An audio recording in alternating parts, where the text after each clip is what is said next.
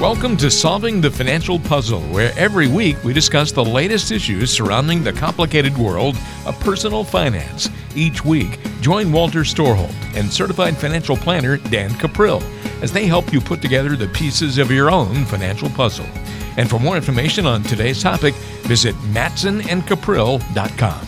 Thanks for joining us for another edition of Solving the Financial Puzzle. Walter here with you alongside Dan Caprill. And on today's podcast, we're going to talk a little bit more in detail about healthcare. On a previous podcast, we kind of talked about some of the challenges that Medicare, poses to us and how we have to navigate around some of the decisions there. But really, healthcare deserves a little bit more time to talk about the nuances. And Dan, just sort of as a launching point here, how prepared do you think the average retiree or person approaching retirement, how prepared do you think they are for handling the healthcare costs they're going to face throughout their retirement?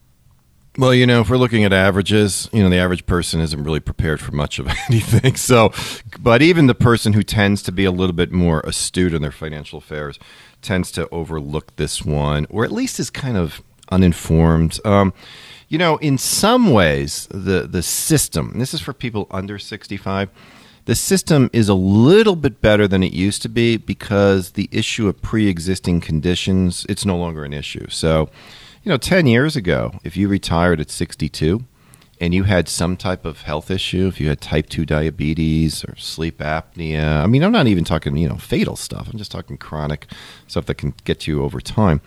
It could be very hard for you to get any type of health insurance for that reason. They just didn't want you. And in my case, because I have sleep apnea, that was a major problem for me, and I had to pay an exorbitant premium, not because it was a group policy. I had to buy a small business policy, which they didn't want a group my size.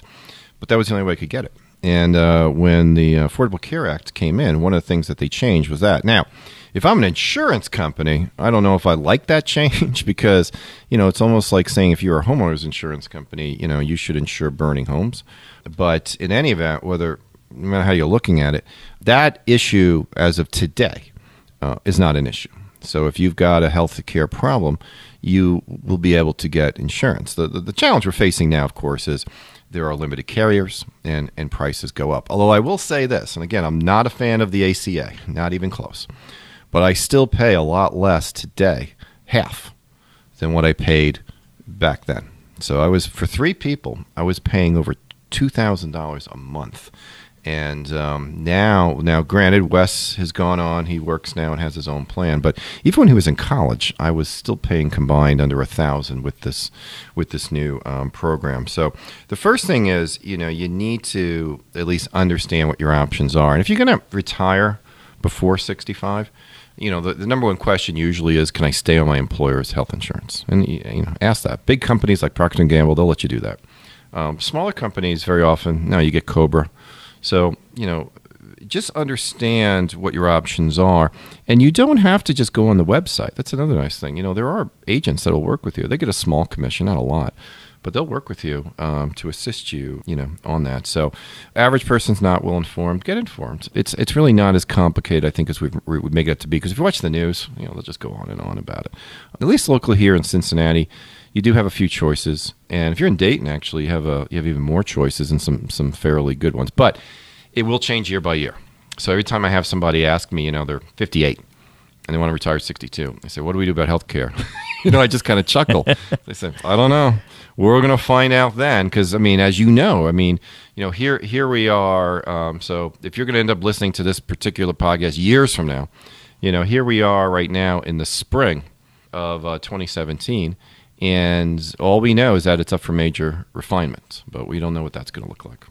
Well, it's interesting that, you kind of talk about your personal experience with sleep apnea. And I know you've talked before on the show about diabetes and how you dealt with that. What are you thinking some of the most common healthcare related expenses are that are going to have, those big impacts on a retiree's wealth? Well, when you get to retirement, Medicare and the supplement plans do a pretty good job, absorbing most of that cost. But the big one for retirement has to do with custodial care, assisting you with the activities of daily living. So, we've worked with a number of people over the years where when I met them, They were in great health. But sadly, neurological issues like dementia, Parkinson's disease, Alzheimer's, they happen. They happen to people that I know and I care about. And those are expenses that are on them. We had another client who had to have a major amputation, which basically, he's fine. I mean, he's a great guy and he's got all his mental faculties, but he needs assistance getting around. And so, prosthetic wasn't going to work for him. So these are people who need custodial care. And custodial care is not paid for by Medicare. It's only paid for by Medicaid. Medicare provides it for like 100 days. All right? And actually, it really only provides it for 20 days. After that, there's a huge deductible. So if you have difficulties in that area, then you have to pay for that yourself. And when you have no money, that's when Medicaid will step in and will pay it. So that's the big one. And, if you're single, I don't necessarily think self-insuring it's a bad strategy. I mean, I wouldn't necessarily call it a great strategy. But look, you want to spend all your money on that and then go into some type of nursing home facility, because you're incapable of doing the activities of daily life, fine. I mean, you're going to need some loved ones to assist you as far as the procedural aspects of it. But if you're married, that's a problem because you and your spouse are relying on the same nest egg. And if one gets ill and it gets spent down, it doesn't leave the survivor with a whole heck of a lot. So, be aware of custodial care costs. They're not going to go down. We are living longer and longer as a society.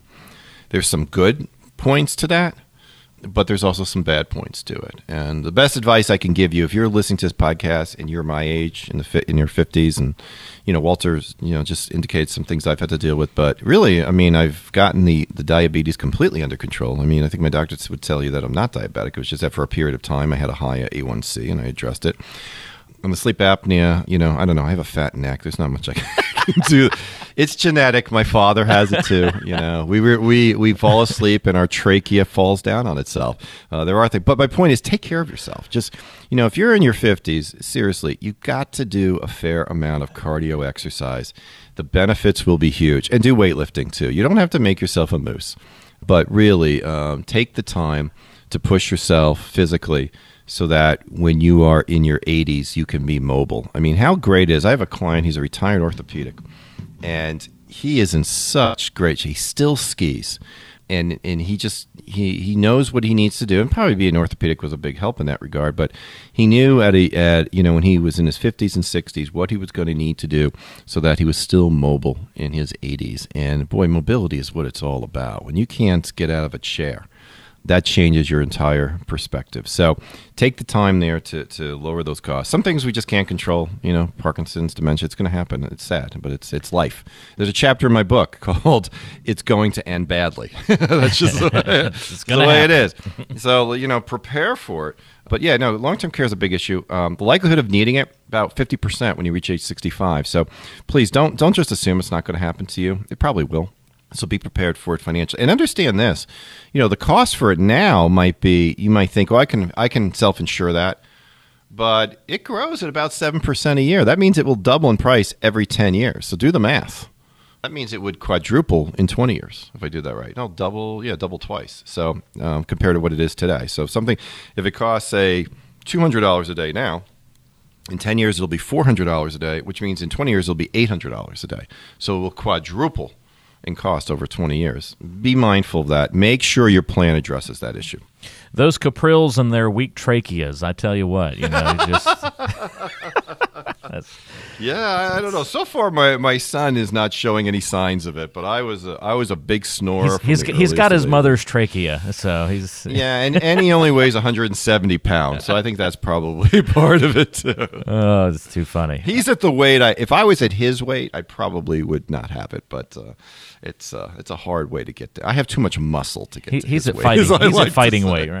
Yes, he is. Yeah, 22 will do that for you. Exactly. Well, it's interesting though, because you listed a whole lot of problems, and you have that chapter that says this is probably going to end badly, and a lot of the times it's not going to be just you die. As you mentioned, there's going to be a lot of ailments and things that come up, and it's going to lead to long-term care, considerations and needs. Right. But Dan, a common complaint is that people think that long-term care insurance is way too expensive, and so then they don't want it. They just roll the dice, and Yeah, they don't even explore it. Now, understand that long-term care insurance is probably the most, I think the term malleable insurance that you could ever buy, because you can adjust it to meet all of your exposure. You can adjust it to meet part of your exposure. It has a lot of different ways you can go. And as you adjust it, the costs change accordingly. So, for example, one of the things they'll ask you is, how many years of coverage do you need? Well, of course, I don't know how long I would be in a nursing home. So, do you want it unlimited? Okay, unlimited. Well, if you ask for unlimited coverage, which means it'll cover you forever, that's without question the most expensive you can buy. Well, understand the statistics. The statistics are, by 4 years in, 90% of the people in your age group, if you're in your 60s, will probably have died in 4 years of needing custodial care. There are exceptions. The client of mine who had a major leg amputation, he's going to live a lot longer, okay? So he will fall into that exception group. But most of the people who have serious neurological issues and they get to that point, eventually it wears them down and they pass away in that 4-year time frame. So if you look at a policy that covers you for 4 years, it's considerably more affordable. Now, another thing you could do is you could choose to pick up some of the exposure, but not all of it. And that might work. So I hear people say, I want to self-insure. Well, again, the problem is that the cost is going to rise. And your net worth may not go up because you're pulling money off of your portfolio to live on. So, if you retire with $1 million, in 20 years, you may still have $1 million because you've been drawing income off the portfolio. You haven't allowed it to compound and grow. So maybe what you do is you pick up part of the exposure. There's other things, too. There are life insurance policies that provide long-term care benefits. So you can have a portion of the death benefit now if you need it. That way, if you never use it, your estate gets a death benefit that's greater than the premiums you paid in. So there's a lot of ways. Look, I just want you to have a strategy. This idea that it's just not going to happen to me, I don't like that. I had a client just very recently pass away during the middle of surgery, and he was, he was in great shape on appearance-wise. He had some coronary issues. But, in terms of the way you go, that was it. He was here today. He was gone tomorrow. It was sad. I love the man dearly, but he didn't have to linger. And I think that's what we're all trying to do, is we're all trying to avoid lingering. So, guys, just don't put your head in the sand on this thing. It's just going to get worse. And if you're married, it's going to impact more than just yourself. If you have heirs you want to leave assets to, it's going to affect that desire as well. So understand long-term care insurance can be a lot of different things. If you're unclear on this, give my office a call, 513-563-PLAN. I'll be more than happy. Nikki and I will sit down with you. We'll show you what your options are. No obligation. Just this one worries me so much that I won't quite go ahead and say I'm going to set up a pro bono long-term care group, but I give away a lot of advice in this area because I really want the people who take the time to listen to what we do not be misguided on this issue. So sometimes our assumptions are just off. So, go to quizdan.com. If you scroll down the bottom, you can reserve an appointment or call my office again, 513-563-PLAN. That's 7526, 513-563-7526. We'll sit down with you. We'll show you what your options are. Again, you can reach out to Dan Caprill and the team at Matson and Caprill, serving you as always in Cincinnati and all the surrounding areas, with offices in Cincy, Beaver Creek, Northern Kentucky as well. 513-563-PLAN. 513-563-PLAN, your number to call. And you can always find them online at quizdan.com, also where you can listen to past podcasts and get lots of great information on the website as well. Such an important topic. Make sure that you address healthcare in your financial plan. If you haven't done that before, well, use now as an opportunity to go ahead and address it. Reach out to Dan Caprill and the team at 513-563-PLAN or quizdan.com. All the info you need is there. That's another edition of Solving the Financial Puzzle podcast. We'll talk to you again next time. Thanks for tuning in to Solving the Financial Puzzle. If you want to find out more about Dan Caprill or about today's topic, visit matsonandcaprill.com. And be sure to join us for the next edition of Solving the Financial Puzzle.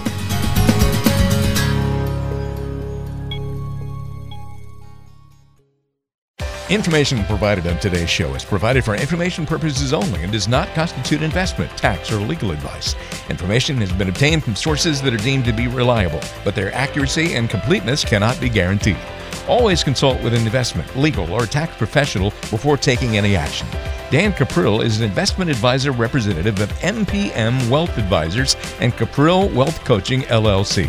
Both firms are registered investment advisors. To obtain a copy of Form ADV and a private policy statement for either firm, call 800-353-7923.